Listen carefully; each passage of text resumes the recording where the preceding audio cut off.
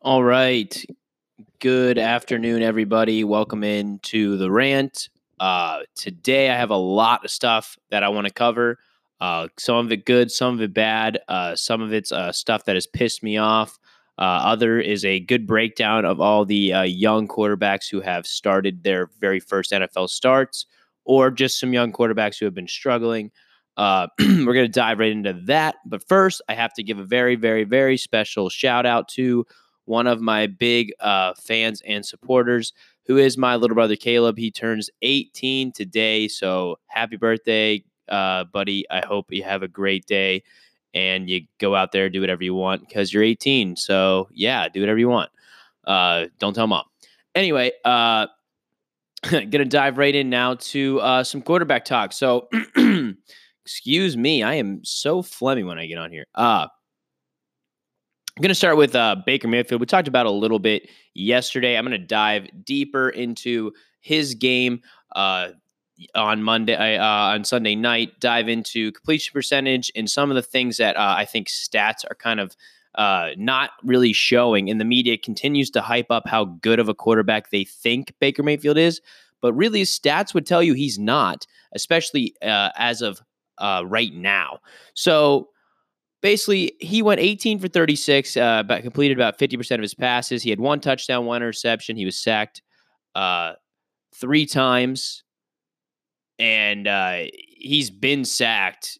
I think it's up to 11 times. Yeah, 11 times in total this year so far, which is unbelievable. Which honestly shows that the main problem in Cleveland is the offensive line, which is what everybody said going in to the season was Cleveland's problem is offensive line. They don't have any like top-notch player on the offensive line. In fact, they gave up one of their better offensive line players to go out and get Olivier Vernon from the Giants. So, in essence, he didn't have a good game. The play calling was terrible, and I don't see it getting any better. Again, we talked about that yesterday about Freddie Kitchens' play calling, but we're going to dive right in to everything that's been transpiring overall in Baker Mayfield's limited career here in the NFL. So right now, he is currently 1-6 versus winning teams in his entire career. In those 7 games, he's thrown 11 touchdown passes to 12 interceptions. So he's giving the ball away more than he is scoring you points, which is not something you want. This year in total, he's only thrown 3 touchdown passes and he's thrown 5 interceptions. So as you can see, it's not going very well for Baker Mayfield. Again, a lot of this, I personally believe, is because they put him in this realm to succeed right away. They didn't give him the pieces to be successful. His offensive line is abysmal. It is in shambles. And they're going to have to go and fix that. It doesn't matter how many stars you have on offense. If you can't protect your quarterback, you're going to lose. Also, Baker Mayfield, another good stat for you. Baker Mayfield leads the NFL in interceptions over the last 2 seasons with 19 interceptions. Again, he gives the ball away. He makes bad decisions with the football. Now, some of those could be, coverage opportunities. Some of that, I put most of that, though, on him. It is his fault for not making smart decisions with the football. But obviously, he doesn't have good play calling to go along with that, so it literally is just a big old stink sandwich. Like I said before, that 4th and 9 call, when you run 4 straight goes or whatever it was, 4th and 8, whatever it was, and you run 4 straight goes. You only need 8 yards, and you run 4 straight goes. I don't understand how that play calling makes sense for a guy who had already been sacked 3 times in the game, and you make him get rid of the ball, put it in a bad spot, whatever. Doesn't matter. He has no offensive line help. Why are you not running shorter underneath routes to help him get the ball out of his hands quicker? It feels like Freddie Kitchens is trying to figure out rocket science when it's not that hard. You have Odell Beckham Jr. is one of the best slant runners in the league. We saw what happened when you ran a slant against the Jets, who honestly don't have that bad of a secondary, and he took it to the house. they keep making it more difficult on themselves by doing stupid things. I don't see it getting any better for Baker Mayfield. Again, the stats will paint a picture for you to say he is not in the right position right now. Moving on. So Daniel Jones, 23 for 36 in his first NFL start with a 63.9 completion percentage. He had 2 touchdown throws. He ran in for 2 more. He averaged 9.3 yards per attempt. But here's the hidden figure here. The Giants are allowing 33.3 points per game. That is the most in the NFL. Okay. You won't win games with a guy who is a rookie quarterback, right? They're going to start getting more and more film on him. They're going to understand his weak points, his strong points, right? That's what NFL defensive coordinators do. And you can't win games when your defense can't bail you out. The Giants' defense is abysmal. Okay, they won a game in comeback fashion at the end. I think ultimately that's fool's gold. The inability for the Giants to protect Jones will also come into fruition and play a big role, okay, in the defense not being able to stop anybody. Everyone is getting on the Daniel Jones hype train. I'm not saying the kid isn't good, but don't expect him to win games in that kind of fashion every single week because it just can't be done. You can't always come from behind, and you can't do it when your defense consistently can't stop anybody. Again, things to understand. Stats aren't just BS. We say them because they help paint a picture in our heads of what is happening. The Giants do not have a good offensive line. They can't stop anyone on defense. They don't have great receiving weapons, and that's why Daniel Jones had to run the ball for 2 touchdowns, or else he would have just passed. If they had good weapons, he would have passed all 4. But he used his legs, and it was creative. And again, that was a defense's game plan. When you go and game plan for Eli Manning, he's a statue back there. He's not going to move. Maybe they had a little bit of that game plan in for Daniel Jones because they weren't so sold on how mobile he was and how much he could run outside the pocket. Now that's going to be taken away. Teams are going to understand, okay, this kid could potentially come and drop out and really hurt us on the ground. So now we have to watch that. I'm not saying Washington is the team that's going to bounce back and beat the Giants, but just remember they are playing Washington. Washington has a pretty decent pass rush.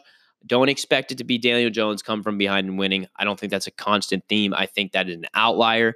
It's going to be hard for Daniel Jones to be successful going forward. Gardner Minshew, okay? It was his first start on last Thursday, almost a week ago, right? And it kind of got brushed by the wayside. I know some people talked about it during the week. So he had a 73.9 completion percentage.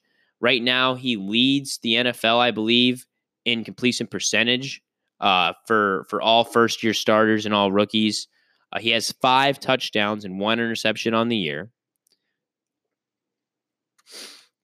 Looks really good out there. He's having a lot of fun. He's got a few weapons around him. His offensive line is pretty good. They have some good players on the offensive line, right? Absolutely embarrassed the Titans on national television last week. And he makes good choices with the football. He doesn't throw it into bad spots. Like I said, he had 1 interception that came in that first relief effort when in week 1 where Nick Foles got hurt. They play in Denver next week. I see them taking advantage of that bad Broncos team. Again, the defense is supposed to be the strongest point about the Denver Broncos. I think that'll be a bit of a challenge for Minshew, but I can see Minshew having another nice game. I think they are really demoralized over there in Denver. I think the team thought they would be better than what they are right now. They're 0-3, right? Gardner Minshew has a lot of momentum coming out of that Thursday night game. I could see this game really being another Gardner Minshew highlight game where he throws for a couple scores and lights it up. Surprise of the week, really, for me, was Kyle Allen, quarterback for the Carolina Panthers in the wake of the injured Cam Newton. He went 19 for 26, had a 73.1 completion percentage. He threw 4 touchdowns and no interceptions. That's huge, okay? I understand it was versus a very bad Cardinals team. But he had a nice game. He really did. He didn't give the ball up, and that's all you can ask from a guy when he comes in the wake of an injury from a starter, right? You just want the kid to not give the ball away and do a good job. And he did more than that. He threw 4 touchdowns. So they're going to Houston next week. That's definitely a different offense, or a different defense and a different offense they're going to play against the Cards. I don't see them winning that definitively there. I think it's going to be a tough game. We'll see how Kyle Allen fares coming in there. But overall, 4 touchdowns, no interceptions. You couldn't really ask for anything better and that high of a completion percentage. And they didn't make him throw the ball, right? That's the whole point. You don't want to have to make your new guy throw the ball. Christian McCaffrey had a great game. They utilized their weapons on offense other than having this kid try to make a play. He only had to throw 26 times. That's perfect. If you can throw under 30 times in your opener, totally works in your favor. It's great. Luke Falk, all right? Real bad game, okay? Versus one of the best defenses in football. He was sacked 5 times, right? He threw a bunch of interceptions. They had a bunch of fumbles and all sorts of stuff. It was a mess, right? He ended up throwing for like 98 yards or something. It was a terrible, terrible day. It's a dark day to be a Jets fan. They go into the bye week with lots of questions, not a lot of answers right now. And even if Sam Darnold is able to come back, they still are up shit creek without a paddle. Le'Veon Bell is averaging about 1.9 yards per carry right now. It is not looking good for them. They need to do a whole revamp. Adam Gase, I think, should be on the hot seat. He kind of acted like an idiot when he got the job to begin with. I was not sold on Adam Gase at all. I think there were other coaches that they could have maybe tried, maybe guys from college or whatever. We'll see. I think he's on the hot seat. I think this is a miserable team. Just even without having Sam Darnold, their ability to just look like they have no clue what's going on. I understand Luke Falk's the 3rd string guy after Trevor Siemian got injured, but you're supposed to have the strength of running the football with Le'Veon Bell, and you can't even do it. So horrible situation in New York with that. I'm going to leave it there. I'm not going to beat Luke Falk up. He's a 3rd string quarterback, got thrown into a really shitty situation. And I think Adam Gase, his head's just too far up his rectum to figure out what he's doing. That leads me over to my guy, Mason Rudolph. He went 14 for 27, had a 51.9% completion percentage with 2 touchdowns, 1 interception. He was sacked twice. This statistic is kind of jaded because really it has nothing to do with his ability. It was 100% based on the scared play calling all the way through the first 3 quarters of this game. He only completed 2 passes beyond the line of scrimmage, okay?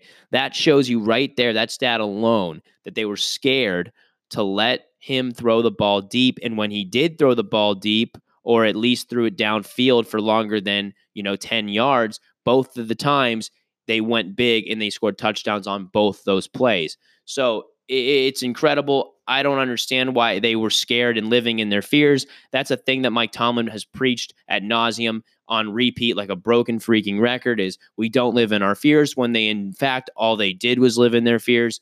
It was probably the most scared play calling I've ever seen from a team that has nothing to lose at this point.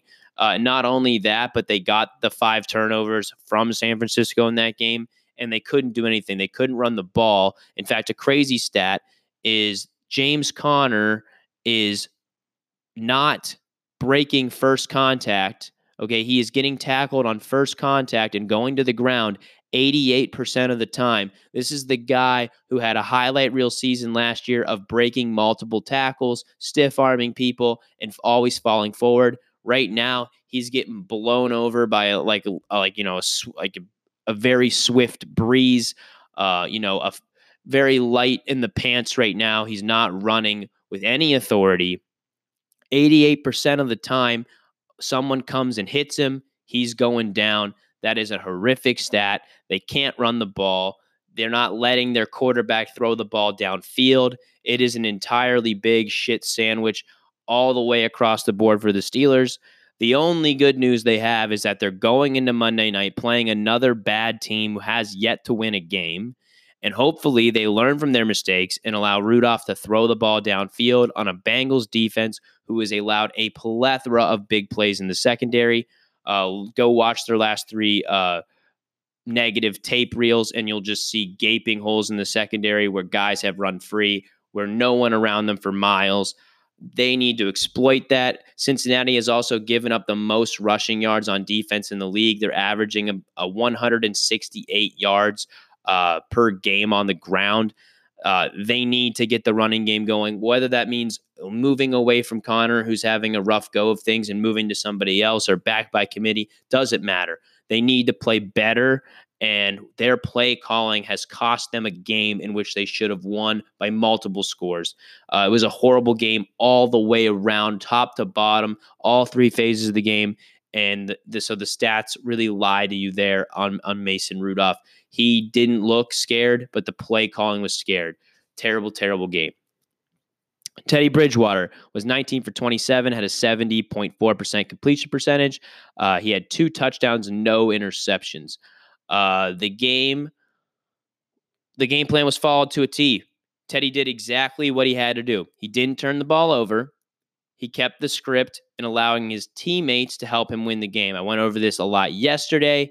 I talked about ad nauseum how their game plan was to get the ball to their best player, and that was Alvin Kamara, and they did exactly that. Again, this is the probably the best effort of the week on a coaching perspective. Of you have a guy in Sean Payton who literally just knows how to scheme and get his players, even though he's missing Breeze, and this team's not the same without Breeze. He's getting him in a position to be able to be successful, and it's awesome. I'm excited to watch this game on Sunday night. Dallas comes into New Orleans to play the Saints.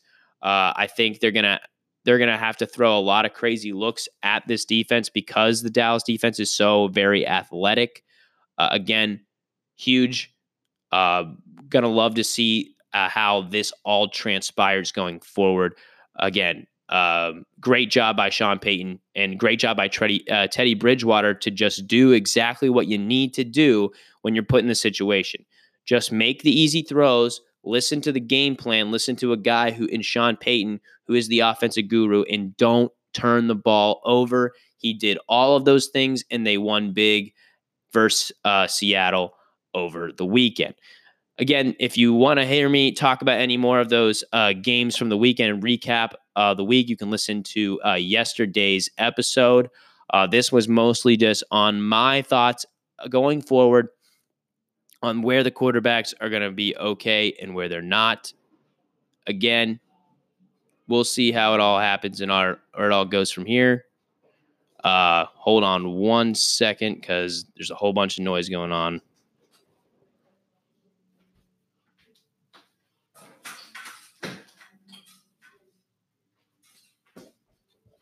Excuse me. Sorry. Hopefully my neighbors are sometimes the biggest idiots on the planet. Anyway, so where did gosh, now I lost my train of thought. God, it's California. Oh yeah, that leads me to my next point. Yes, California Jagoffs of the day. So there's really going to be 2 Jagoffs of the day. The first one is California. Listen, this is an asinine thing. I've never seen it anywhere else I've lived before. And I'm not saying I've lived everywhere, but I've lived in lots of places. So I'll name the places I've lived just so you know. I have lived in Pennsylvania for 18 years of my life. I've moved from there to Florida. I lived in Florida for 4 years of my life. From there, I had a brief stint in New Jersey. From there, I lived in Hawaii for almost 2 years. From there, I moved to Virginia. I lived there for almost 5 months. And then from there, I now live in California. So I feel like I have an okay perspective on how people from various walks of life and various places around the United States conduct their business. Well, let me tell you right now, I've never seen anybody, okay, and everyone knows who listens to me. I don't like California very much, and I don't plan on staying here very long. But I've never seen anybody like these people, what they do, right? If they have shit that they just want to get rid of, right? Like it's accumulating in their house. And instead of throwing it in the trash, right, what they do is say it's like books or like various knickknacks that you would be, gather dust in your house, lamps, small tables, coffee table-esque type stuff. They throw it out on the front of the sidewalk and they just say, yeah, go ahead and take it if you want it. Right. But it's stuff that nobody wants. Right. It's not like good, nice, used furniture. Like it's crap. It's literally crap. but they don't ever want to throw anything away. But they just feel like, oh, I'm just going to go white trash style and leave it in the middle of the street in front of everyone, to see what's going on. It is an absolute disaster. I come home every day and there's always crap everywhere. There's like books everywhere. There's just shit all over my lawn. And I don't even I live in an apartment. It's a small townhouse apartment. It's got there are about 3 other people that have buildings here in my building, but there's always crap every day. There's just a bunch of shit, like toys, like kids' toys, just various knickknacks of all sorts, just thrown on the lawn and with a sign that says free. Listen, I get what you're trying to do, okay? But let's just say I live in a decent part of town, okay? It's not the best. It's not amazing, right? It's middle class. And guess what? So if you're trying to give your shit to other middle class people, do you think they really want it? So here's an idea for you California people. Okay, do one of 2 things.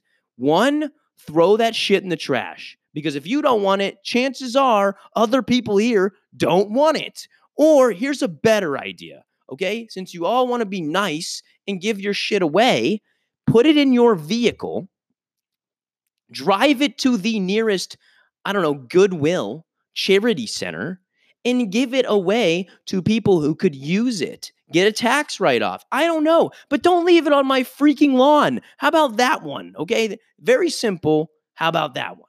All right, there, off my chest. Now we're gonna have to move quickly into this next one because this one pisses me off a lot, and it's a really good story that turned into shit. So I want everyone to kind of pay attention. Hopefully, I can get this in here within the next 9 minutes or so that I have left here. So basically, if you didn't know, there was a story about a kid at Iowa State. His name is Carson King. He was on College Game Day, was out there for the Iowa State game, I believe, over the weekend. He put up a sign that says Busch Light supply needs replenished, and he put his Venmo tag, which if you don't know what Venmo is, holy crap, go get it. It's an app that lets you transfer money for free when you set up your bank account to it. It's a great app. Anyway, it was a funny sign. He was just looking, to see if anyone would send him beer money. Well, it turns out everyone liked the sign and started sending him an obscene amount of money, like crazy amounts of money. He made like $500 in the first 30 seconds or something that it was on the air. And he just kept racking up and racking up and racking up. Pretty soon he had over $1 million in his Venmo account, right? And then this kid, being a nice kid, says, well, I don't need $1 million. That's crazy, right? So this was a joke, right? I was just looking for extra beer money, right? I thought people were going to give me like 50 cents. So he donates this $1 million to a children's hospital near the campus. I think it's affiliated with the university. It's a children's hospital, right? So he donates $1.1 million to the hospital for the children's hospital. Then Venmo, the company, right? And then and also Bush, Anheuser-Busch, sponsored this kid. The Venmo sponsored him and said they'd match whatever he raised through this endeavor, right? Because, and it really started on his own. The kid said, I don't need all this money. I'm going to donate to, and he put it on his Twitter, I'm going to donate this to, the greater good.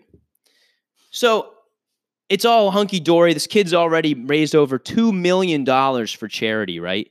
And you want to know what the scumbags over at the Des Moines paper, let me get you the name of the Des Moines paper, though, okay? So you guys can all spam them and call them a bunch of scumbags. The Des Moines Register, okay, is a paper in Des Moines, Iowa, right? And who the hell wants to live in Des Moines, Iowa? That's your first mistake. Mistake number 2 was they went through this kid's past, right? So this kid just gave $1 million of money that people gave to him, right, for free, gave it to charity to help sick kids in a hospital, then got another company to donate another $1 million to the same institute. Then the scumbags at the Des Moines Register, they dig into this kid's past and look on his Twitter account when he was 16 years old, and he tweeted a racial slur, I guess, at some point when he was 16. And they wrote this whole paper about this kid isn't really a good kid because when he was 16 years old, he said, the N-word or something. And all of a sudden, the cancel culture made, because the Des Moines Register did this, right?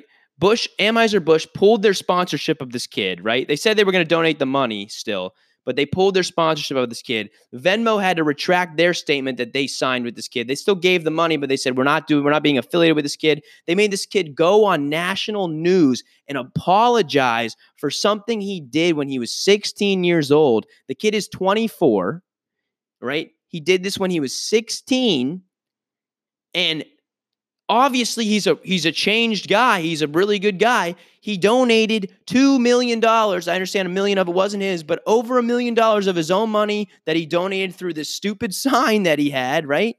He gave it all to charity. And you know what the scumbags at the Des Moines Register did? They cancel cultured this guy, a guy who donated millions of dollars for a good cause. They cancel cultured him because they said when he was 16, he did dumb things, right? And then guess what? The scumbag who wrote the article, turns out he has like 700 tweets, or I'm sure I'm exaggerating, but he has a plethora of tweets that have all been worse than what this kid said when he was 16. So it is the most ass backwards thing. The woke media strikes again, where they just continue to do stupid stuff because nobody can ever just live in the moment, right? Nobody knew what this kid tweeted when he's 16. Nobody knew who Carson King was until about 4 days ago when he donates $1 million to a children's hospital, and then out of a college game day sign, right? He makes a sign. He thinks it's going to be a joke. All of a sudden, he gets a buttload of money. And instead of being like, wow, I'm a millionaire now, thanks a lot, he goes, I'm going to be a bigger guy here and donate this to a better cause. And guess what the scumbags did to him? Unbelievable. Des Moines Register, you guys should be ashamed of yourselves. You never been 16 before? We've all done stupid things when we've been 16. I did stupid stuff when I was 16 years old. Do you think I want somebody going back in my past and blasting that at me right now and say, well, just because you were 16 and did it and you think you're a changed man now, I have news for you, right? How in the world can we live in a society that literally has a juvenile, a juvenile system for criminal, reform, where if you commit a crime as a juvenile, we try to make sure that it doesn't get attached to your record when you turn 18, right? That a lot of that stuff gets expunged, right? We live in a society because we deem that we know kids make mistakes when they're young. And here's the Des Moines Register going back. Not only did they did it on their own, they did a background check, went into this kid's past and read tweets from 2012 to figure out that this kid said some bad things one time and automatically cancels and negates all the good he just did because of something he did when he was 16. It is unbelievable. Jackasses of the year go to the Des Moines Registry and that scumbag who wrote the article. Unbelievable. Okay. Pull your head out of your ass. Okay. Who cares what the kid did when he was 16 years old? He just got $2 million donated to a children's hospital. Unbelievable. It continues to blow my mind that we live in a society that is this ass backwards in their thinking all the time. Unbelievable. Can't believe it. Carson King, great guy. Super proud of that kid for doing that. I'm going to give some money to Carson King. I don't have, $1 million to throw his way, but I will totally throw $25 to the kid, because that's just such a great cause. If you want to donate money to this kid's cause and just to say a big F you to the Des Moines Registry, you can donate money at Carson King. So it's Carson-King, spelled with a C, Carson-King-25 at Venmo. Donate whatever you want. It's all going to go to the Children's Hospital, and the proceeds support that. Again, I can't say anything more than that. We just live in an ass backward society. Huge shout out to that kid for doing the right thing and evolving. And actually, wow, he grew and became a good man, from being 16. Weird, right? It's weird how people mature and become better adults as they grow older. Wow. Anyway, guys, appreciate everyone listening to the podcast today.